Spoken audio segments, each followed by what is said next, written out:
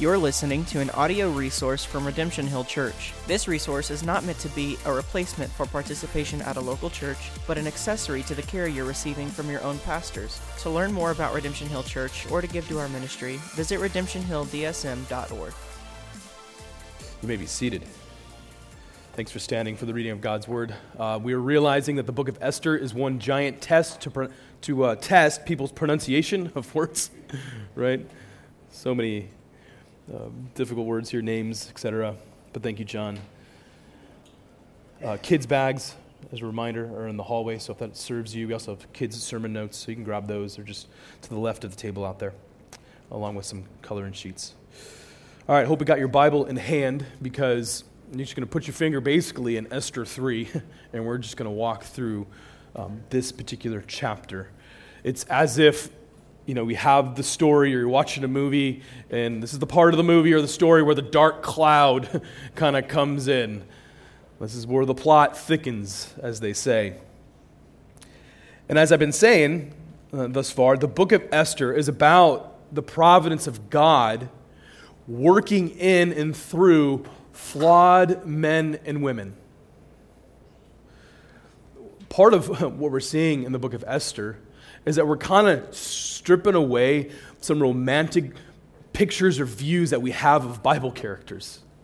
We tend to romanticize, look at Abraham, and then you realize what he did to Sarah. Look at Moses, and then he killed somebody. These are real people who were set in real time, who were very conflicted. And we see a lot of that here in the book of Esther. As we walk through this chapter, I'll be slowing down to show several mini lessons. That's kind of what I'm calling them. There's 4 or 5 along the way this morning. Several mini lessons from the book of Esther. The book of Esther is this historical narrative, and a way to apply historical narratives is to learn a little bit from the characters that we read about. So we'll be doing a little bit of that this morning. So let me pray, because I need God's help, and then we'll dive into his text. Heavenly Father, we come under your word this morning, knowing that every single chapter, every single verse, every single book is part of a greater narrative, a greater story that you're showing us. And so we come under your inerrant and authoritative word. Speak to us and instruct us through Esther 3. I pray this in Jesus' name. You should never be surprised to hear me reference movie series such as Lord of the Rings, Star Wars, Harry Potter. And I know in some Christian circles, people object to these movies, but never be surprised if they come out of this mouth, because I love them. I tend to be comfortable with these movies for various reasons. No more important is that these movies project a battle between good and evil. I tell this to my kids all the time, whatever we're watching. If there's a moment where if I got the remote nearby and I can show a lesson, I'll pause it, drives them nuts, but I do it. And I'm like, do you see what's going on here? There's tension. Why? Because there's good in the world and there's evil in this world. And this is a metaphor or analogy of what's going on all around us. And then I get done with my teaching, and they're like, finally, just press play.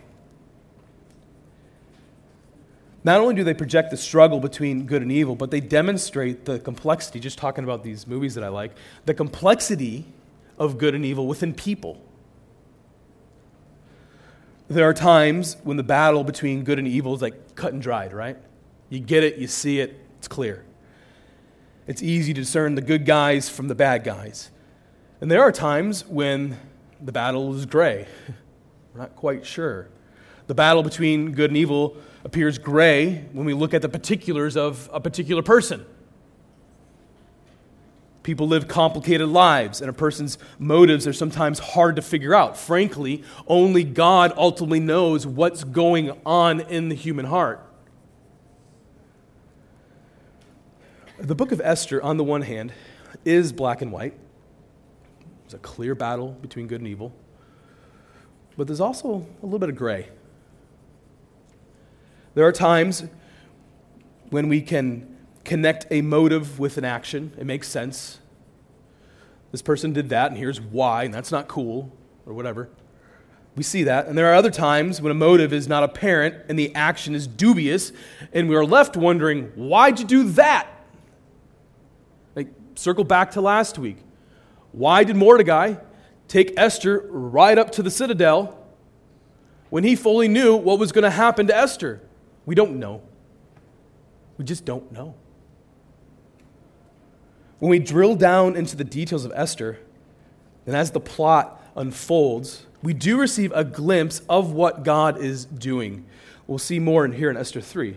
But the book of Esther also forces us to deal with the sobering reality that the battle between good and evil is not a theory.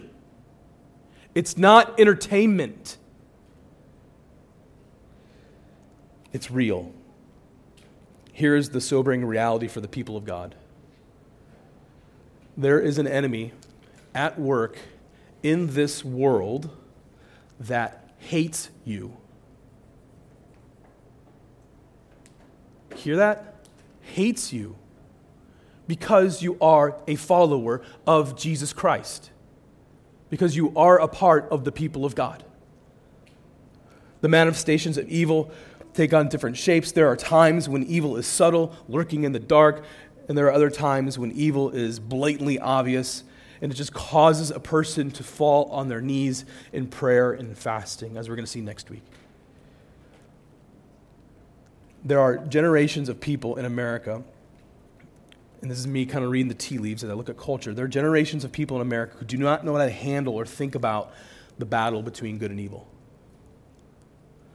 For a moment, let's back away from what we read in Holy Scripture, because just kind of look at the world. A man who lived through World War II knows the face of evil, or at least his perception of evil, right? Last week I mentioned the Uyghurs of Western China. They are practicing Muslims living in a country where the government is God, and they are being relocated to concentration camps or re-education camps because they don't worship the government. They worship Allah, which we wouldn't agree with, but you see the conflict. Do you think they know the face of evil?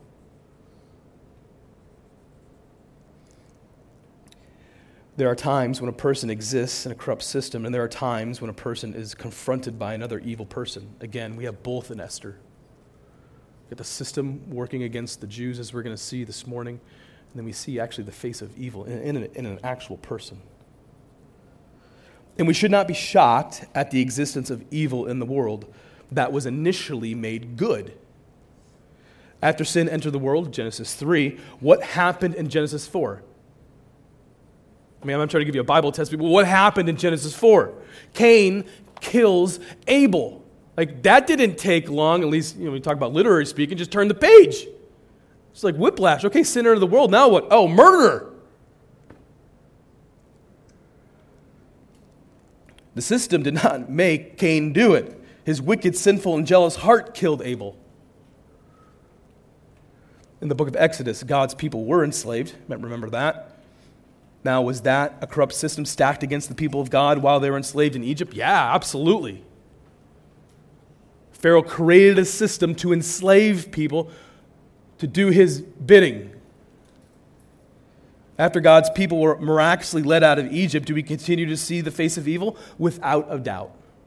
You can look at Scripture, you can look at the world. Cannot deny evil exists. And today, do God's people continue to face opposition and persecution? For sure.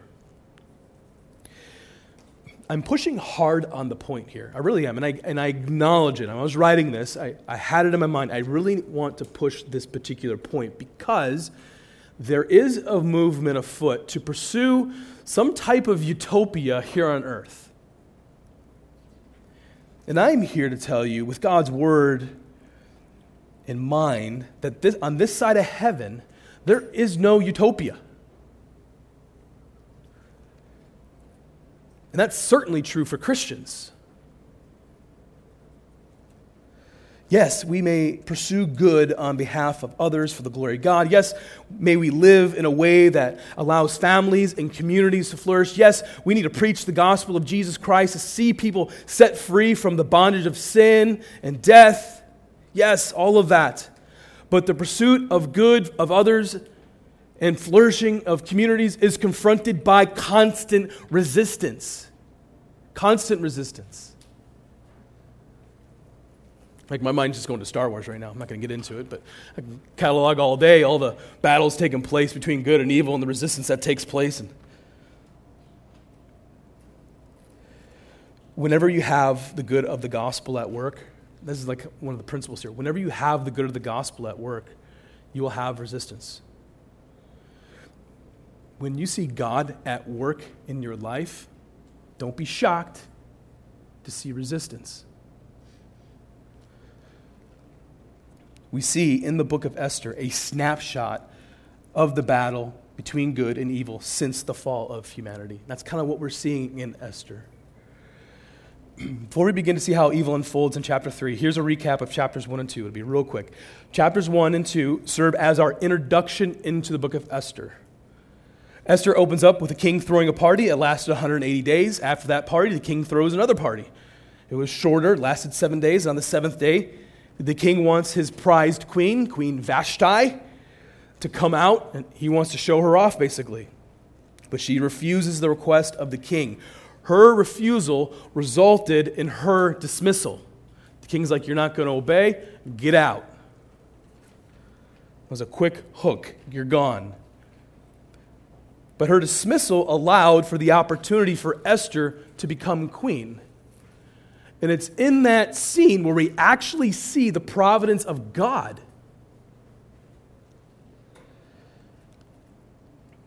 How she became queen is questionable at best, but the king used a wicked process to put Esther into one of the most powerful positions in the known world. Chapter 2 ends with a complete scene change. The camera kind of moves away from Esther and right toward Mordecai. Mordecai, Esther's cousin, hears about a plot to kill the king. He reports the plot, and Mordecai's good deeds were written down in the book of Chronicles. So I've caught you up, but here's what I want you to know. God was at work through all of that. Like, Mordecai didn't happen to be at the right place at the right time to hear a plot to kill the king. God was providentially at work. The same way he was providentially at work to bring Esther to a place of prominence. Chapter 3 begins by introducing us to a new character, Haman. Haman becomes the picture of evil in our story. Haman's motives are more evident than our other characters in our story, and his motives are wicked to the core. Haman is also a powerful politician. Take a look at verse 1. After these things, King Ahasuerus promoted Haman, the Agagite, the son of Hammedatha, and advanced him and set his throne above all other officials who were with him. We don't know how or why, but Haman is elevated to actually the second most powerful person in the world. You could argue maybe is it the queen, is it Haman, who knows? He's powerful.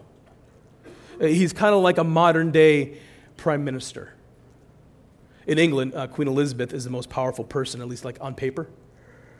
But functionally, the prime minister, Boris Johnson right now, pulls all the strings, right? He's in charge of the government. In Esther, King Ahasuerus is the most powerful person in the world. You know, the buck stops with him. But he just gave Haman the keys to the castle and functionally the kingdom as well. Haman is allowed to do everything and anything except basically sit on King Ahasuerus' throne. Now here's the first mini lesson from verse 1. Without getting into the deep end of politics, several truths are encapsulated in Haman's role. First, the ones who rule over you have a tremendous amount of authority over you. I mean, it seems like obvious to say that, but it should cause us to think, who is in charge of us? Right? Second, regardless of who is in control, God is sovereign and providentially at work. Right? Democrat, Republican, Independent, Green Party. Like, God is providentially at work. You might not like the person in office. You might not agree with the politics.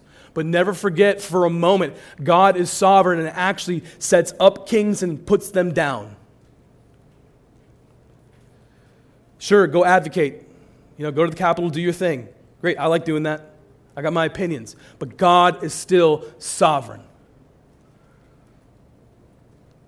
For the Christian, there's always hope, regardless of who's in charge, because of what God has done and what He will continue to do through Christ. Always hope. We might not always see it, and I got to tell you, as we're going to look through Esther 3, I got to bet Mordecai didn't see much hope in Haman being in charge. But there's always hope. Always hope. All right, first mini lesson over. Verse 1 tells us more about Haman, and it tells us more than what you may initially think. Haman is an Agagite, the son of Hammedatha. That is interesting, and that is worth pointing out.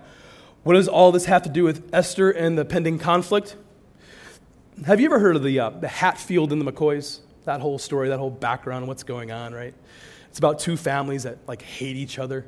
You got one family living on the Kentucky side, and across the river is West Virginia, and the other family is kind of living on the other side. And basically what happens to start this conflict is that the Civil War took place, and there was a family member who was part of the Union, and the other family didn't like that. And so when he basically got discharged because he got hurt in battle, the other family went and killed the guy, and that started decades and decades of conflict between two families. Well, what we're about to see between the family tree of Haman and the family tree of Mordecai is way worse. To understand why Mordecai and Haman act the way they do throughout this chapter, we actually need to know the backstory. We read that Haman is an Agagite, indicating he is a descendant of the Amalekite king Agag. Okay? So what's the big deal here? We all have an extended family, and people are always coming from somewhere, right? Let me take you to Exodus 17. After Israel was set free from slavery in Egypt, they wandered in the desert, attempting to make their way to the promised land. Along the way, Amalek and his forces attacked the people of God. So they're like, okay, we need to get to the promised land, and this other people came and attacked the people of God. The battle between the people of God and the Amalekites, big words, is so significant that after Israel wins the battle, a memorial was created to enshrine the victory. Memorializing victory after war kind of continues to this day. And listen to what Moses writes down about his enemy. Then the Lord said to Moses, "Write this as a memorial in the book and recite it in the ears of Joshua, that I will utterly blot out the memory of Amalek from under heaven." That is pretty intense. I'm going to blot out the memory. We're going to wipe them off the face of the earth. And so Moses builds an altar and called the name of it, "The Lord is my banner," saying, "A hand upon the throne of the Lord. The Lord will have war with Amalek from generation to generation." God was not happy with Amalek, and it seems they are the face of evil for God's people. Well, there's more to the story. Fast forward to 1 Samuel 15, and the people of God and the Amalekites are at it again. In 1 Samuel 15, we read how the Lord did not forget the ambush of the Amalekites from Exodus 17, so Saul is told to destroy the king and all their stuff. If they own a donkey, kill it. If they have gold, get rid of it. Don't take anything. The Amalekites are wicked to the core, and they need to be wiped off the face of the earth. Well, Saul takes his army into battle. They win, but Saul doesn't obey the Lord. He takes some of their stuff, and he does not kill the king. When Samuel, the prophet at the time, confronts Saul, he gives an excuse that he would use the sheep and oxen as a sacrifice to the Lord. It's really a half-hearted excuse because it doesn't explain why Saul actually didn't kill the king. Saul was caught with his hand in the cookie jar. Here's the bottom line. Saul disobeyed God, and that's a no-no. Samuel sums up the blunders of Saul by saying, "Behold, to obey is better than sacrifice," 1 Samuel 15:22. So that's kind of the backstory of what's going on here in Esther 3. Haman is a part of a family line that has been in constant tension with God's people. Since the time of the Exodus, the tension has only increased between the Amalekites and the people of God. I mean, we can see that throughout the world right now. Different people groups in tension with other people groups. The tension is probably ethnic, but it's actually primarily religious. Here's yet another mini lesson from this backstory that we see also in Esther 3. Throughout history, a constant rub between God's people and the culture is that the God of the Bible does not allow room for assimilation and syncretism, right?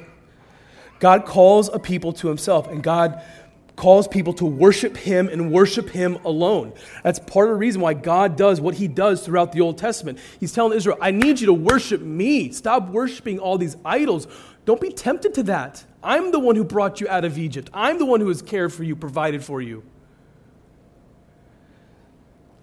Over and over and over again. God's people have always been called to be a distinct people and a blessing to the surrounding culture, not to acquiesce to the culture.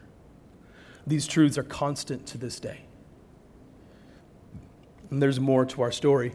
Mordecai, as we know, is a Jew.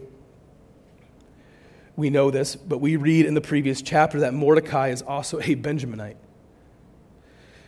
You can now begin to see all the pieces in God's providence and how this all fits together. We should also note that hostility toward the people of God extends forward to the New Covenant people. In the New Testament, we read how Christians, whether from Jewish background or Gentile background, are recipients of opposition. Now, we do not want to overgeneralize the tension between the Amalekites and God's people, so I found this statement by Christopher Ash really helpful. He says, this does not mean that each and every Amalekite was one of God's enemies. It means that the prevailing culture of Amalek was enmity to the people of God. Down to the centuries, the Amalekites were vicious, hardened enemies of all God's people. To become a friend of God's people, you had to distance yourself from the Amalekite loyalty. As we see, Haman will not distance himself from Amalekite loyalty. If anything, he goes all in on Amalekite loyalty. And this is the next mini lesson. For a moment, I want to try and help you with your Bible reading and then offer an encouragement from what we see here in just one verse. Like, I haven't got the verse 2 yet. And there's so much that we can learn here.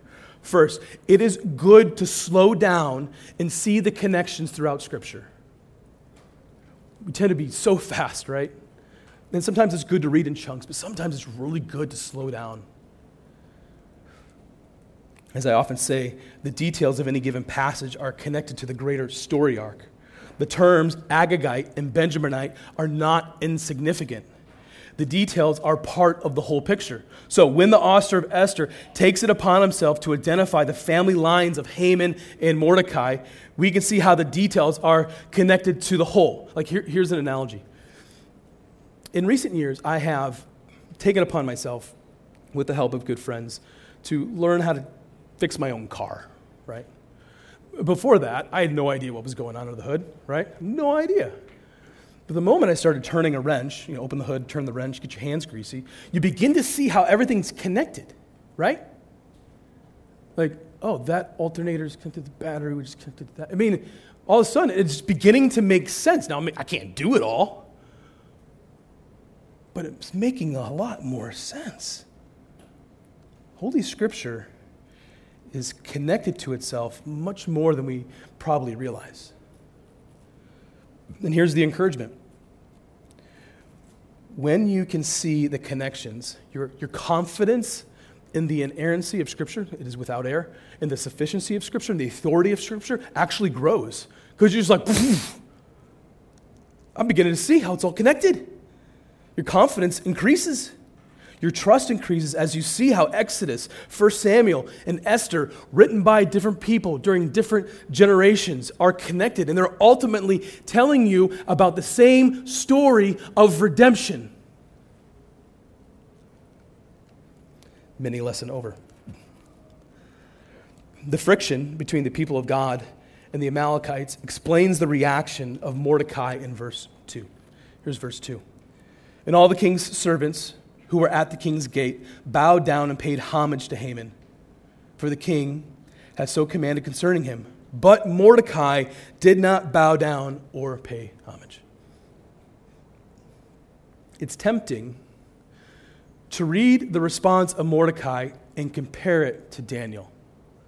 Daniel 6, for example, Daniel in the lion's den. In Daniel 3, Shadrach, Meshach, and Abednego, a bunch of guys who said, you got to worship someone else or an image. And they're like, no, we worship God and God alone. I'm not going to bow.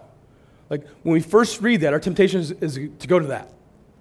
I'm here to tell you that's actually not the right reading of Mordecai's actions.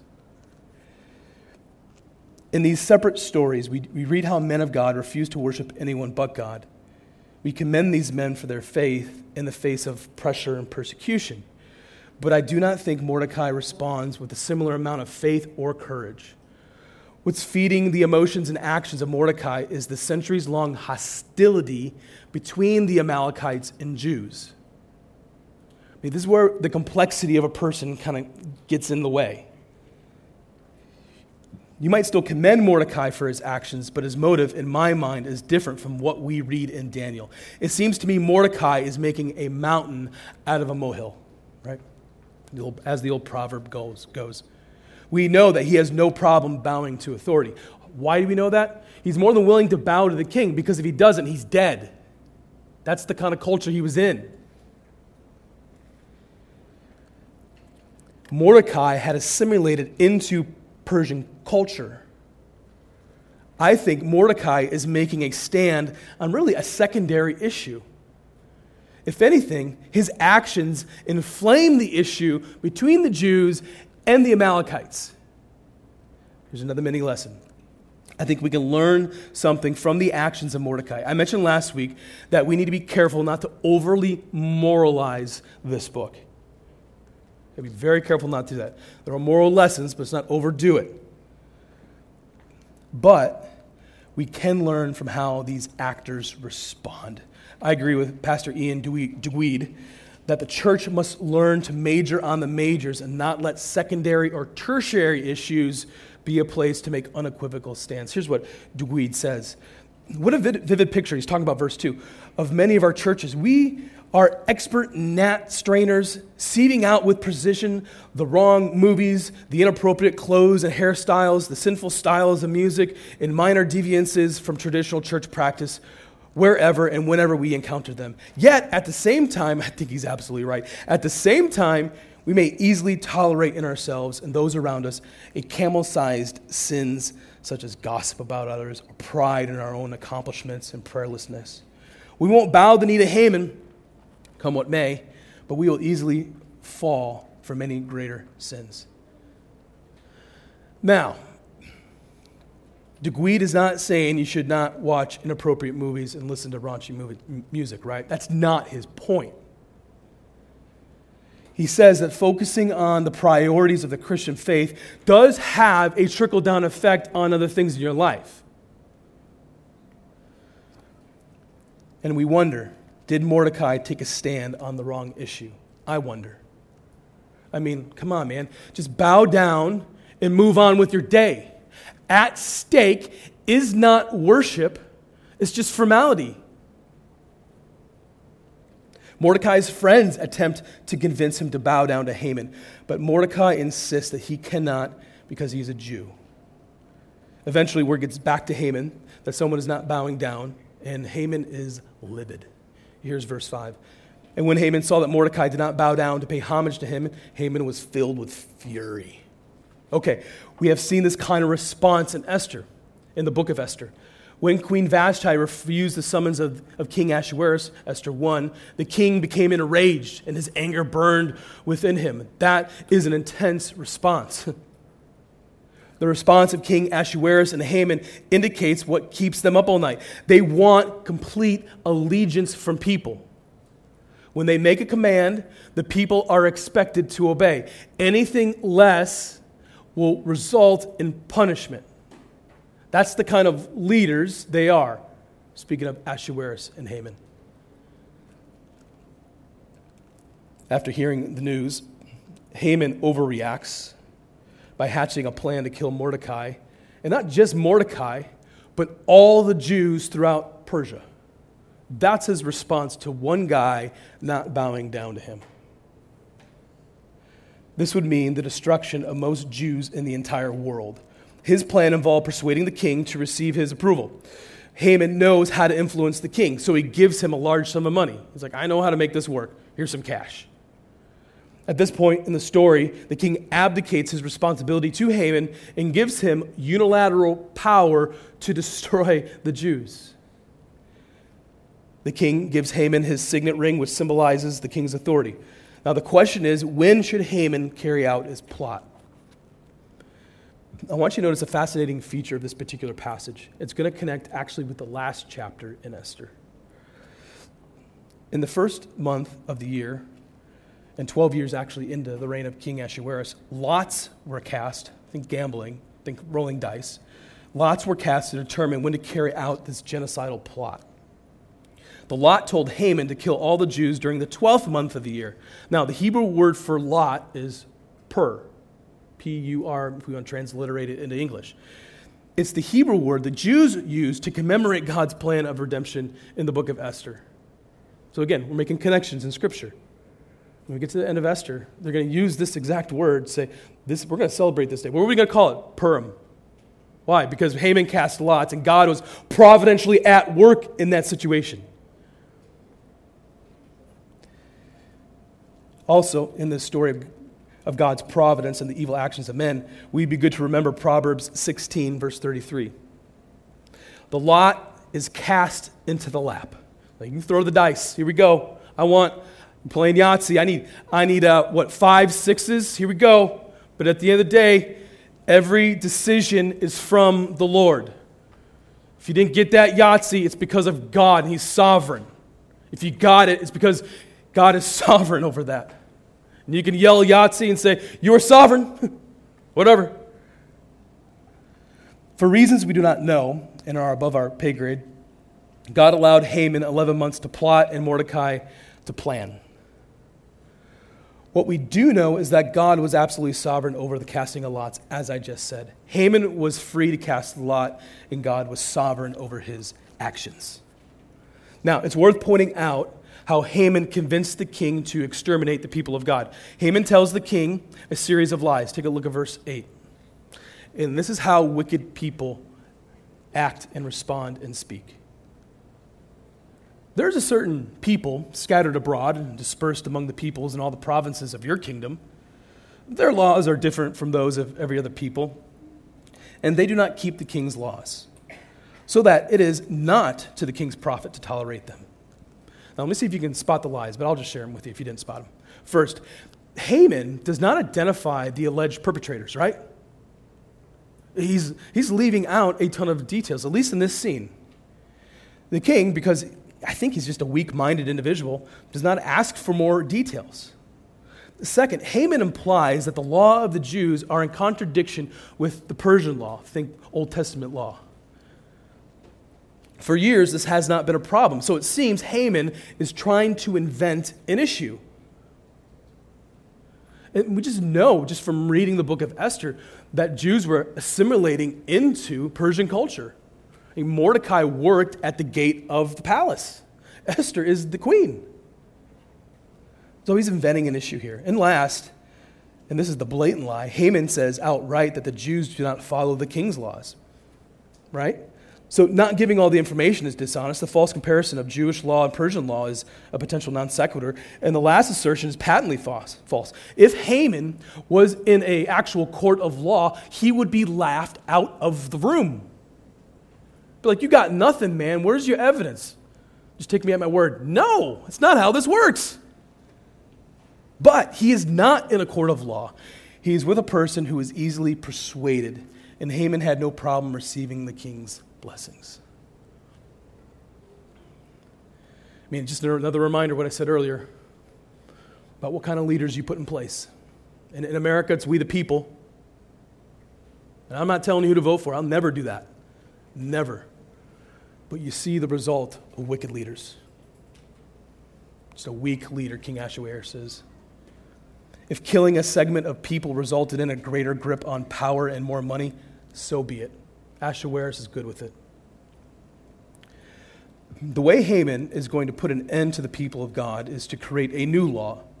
And the new law does not mince words. Here are verses 13 and 14. Letters were sent out by couriers to all the king's provinces with instructions to destroy, to kill, and to annihilate all Jews, young and old, women and children. Like, the author here puts that in just to let you know it's everybody. Not just the men, not just the young boys, as we see in other parts of Scripture. Like, it's everyone, all Jews. Men, women, children, young, old, in one day. The 13th day of the 12th month, which is the month of Adar, and to plunder their goods. A copy of the document was to be issued as a decree in every province by the proclamation to all the people to be ready for that day. Like, I'm not going to get into this. I'm going to point out the last verse of Esther 3. Like, after all this was done and it was put into motion, Haman and the king actually just sit down and have a drink while the city's in chaos because of this law. They don't care. They don't care. They just want power. Now, you would be excused if your mind made a beeline to the Holocaust or World War II at this point, right? The new law in Persia smacks of the same ruthlessness of Nazi Germany. But it is the words of Christ that put evil and persecution into perspective. Like, again, Esther 3 is this dark cloud over the story. And as Christians, how do we think of evil and wickedness in the world? We turn to Christ. Christ is very clear about how we are to think about wickedness and evil. Listen to this from Matthew 5, verse 11 and 12. Blessed are you, let that sink in before I move forward. Blessed are you. And at this point, you're thinking of something nice and cheery that Jesus is going to say. Blessed are you when you get a new car or whatever. No. Blessed are you when others revile you and persecute you. We just stop. That's a sermon right there. Blessed are you when that happens. Not, oh man, I'm sorry about that. No, blessed are you. And they utter all kinds of evil against you falsely on my account. What we're seeing in part here is the price of being a follower of Jesus Christ, to be a part of God's people. Blessed are you when all those attacks come at you. Rejoice and be glad, for your reward is great in heaven, for so they persecuted the prophets who were before you. And here's what Jesus says in the Gospel of John. If the world hates you, know that it hated me before it hated you. Man. Blessed are you, Mordecai. Blessed are you, Esther, even when a wicked person like Haman hatches a plot to kill all of your people, all of God's people. Blessed are you. Blessed are you, Sean Powers, when the enemy comes at you and tries to bring you down. And when the enemy and the devil says things you don't like and they hurt your feelings. Blessed are you. Blessed are you if I would die tomorrow unjustly. And the evil one was at work. Blessed am I. Because I follow Jesus. That's why I'm blessed. That's why you are blessed regardless of what happens to you in this world of good and evil. You are blessed because of what Christ has done for you. I understand that's sobering. And I hope it is. I get it. These are hard words. The black cloud of Esther 3. It's just sobering. What we see in Esther 3 is that for God's people, there will be times when everything will look bleak. History, Holy Scripture, and present realities throughout the world affirm the trials and sufferings of God's people. And here is the message that is important for all Christians to remember. There is evil in this world, and the evil one hates you. The devil hates you. I'm not going to mince words, not going to lie to you, not going to try to paint it in a lighter way. That's just the truth. He hates you because he first hated Christ, and the presence of Christ dwells in you and is doing good in your life. But you are never a victim, even though the devil hates you and you experience unpleasant realities. These words are not popular in our culture. You are not, these 5 words, you are not a victim. Not. Because of Jesus. Because of Christ. Why do I have the authority to make that kind of audacious statement? Especially what we see in Esther 3. Here's why. In the book of Esther, we are seeing how God's people are faced with hardship and potential extermination. Esther was an orphan. She didn't have her parents. It's hard to figure out the character of Mordecai, yet God is using flawed men and women to bring about his good purposes of redemption. You are flawed, and yet God is at work in you. Is not Esther's story of rags to riches a metaphor of redemption, right? And is not God using Mordecai to bring about good purposes? Of course he is. Absolutely. At the end of the day, God takes care of his people. And God's care and love is most clearly displayed at the cross of Jesus Christ. Like, where's the beeline to the cross? Because like every road leads to Rome, every scripture, every passage in the Bible leads to Jesus right there. Because the greatest picture of redemption, the greatest moment of redemption was when Christ died on the cross. That's what Esther 3, and as we turn the page to Esther 4, is pointing us to Jesus. All these stories of redemption in the Bible, including what we see here, point to a hill where God finally and fully redeemed, rescued, and saved his people to himself. And in the process, the power of death and sin have been destroyed for God's people. You live freely. Christian, you live freely, regardless of what happens to you, regardless of what the devil tries to do to you.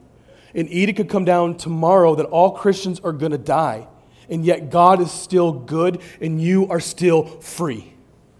You're still free because of Jesus. You live freely with hope and joy because of Christ. Yes, we continue to fight against evil and for good, knowing the battle has already been won by Christ. Christ has secured the victory at Calvary. The title of this particular sermon is, Will Evil Prevail? Will evil prevail? That's what I titled it. And the answer is no. It will not prevail. It's bleak in Esther 3. It is dark. But Lord willing, we'll see next week God's redemptive plan to continue to unfold. Let's pray. You're listening to an audio resource from Redemption Hill Church. This resource is not meant to be a replacement for participation at a local church, but an accessory to the care you're receiving from your own pastors. To learn more about Redemption Hill Church or to give to our ministry, visit redemptionhilldsm.org.